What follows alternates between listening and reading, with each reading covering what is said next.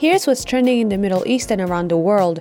UAE's President Sheikh Mohammed bin Zayed received Indian Prime Minister Narendra Modi in Abu Dhabi on Tuesday. Mr. Modi offered his condolences on the death of Sheikh Khalifa and also congratulated Sheikh Mohammed on his election as president. Saudi Arabia's Supreme Court has called on people living in the kingdom to sight the crescent moon of the holy month of Dhul Hijjah on Wednesday evening.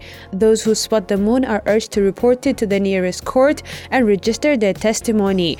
A German court sentenced a 101-year-old former Nazi concentration camp guard to a 5-year jail sentence, the oldest person so far to go on trial for involvement in war crimes during the Holocaust. He was found guilty of being an accessory to murder in at least 3,500 cases. Travis Barker, drummer and Kourtney Kardashian's husband, has been hospitalized according to an Instagram post by his daughter Alabama Barker. She wrote on the post, "Please send your prayers." Ghislaine Maxwell was sentenced to 20 years in prison for helping financier Jeffrey Epstein sexually abuse teenage girls. She was sentenced after a prosecution detailed how the couple exploited vulnerable girls and flaunted their wealth and connections.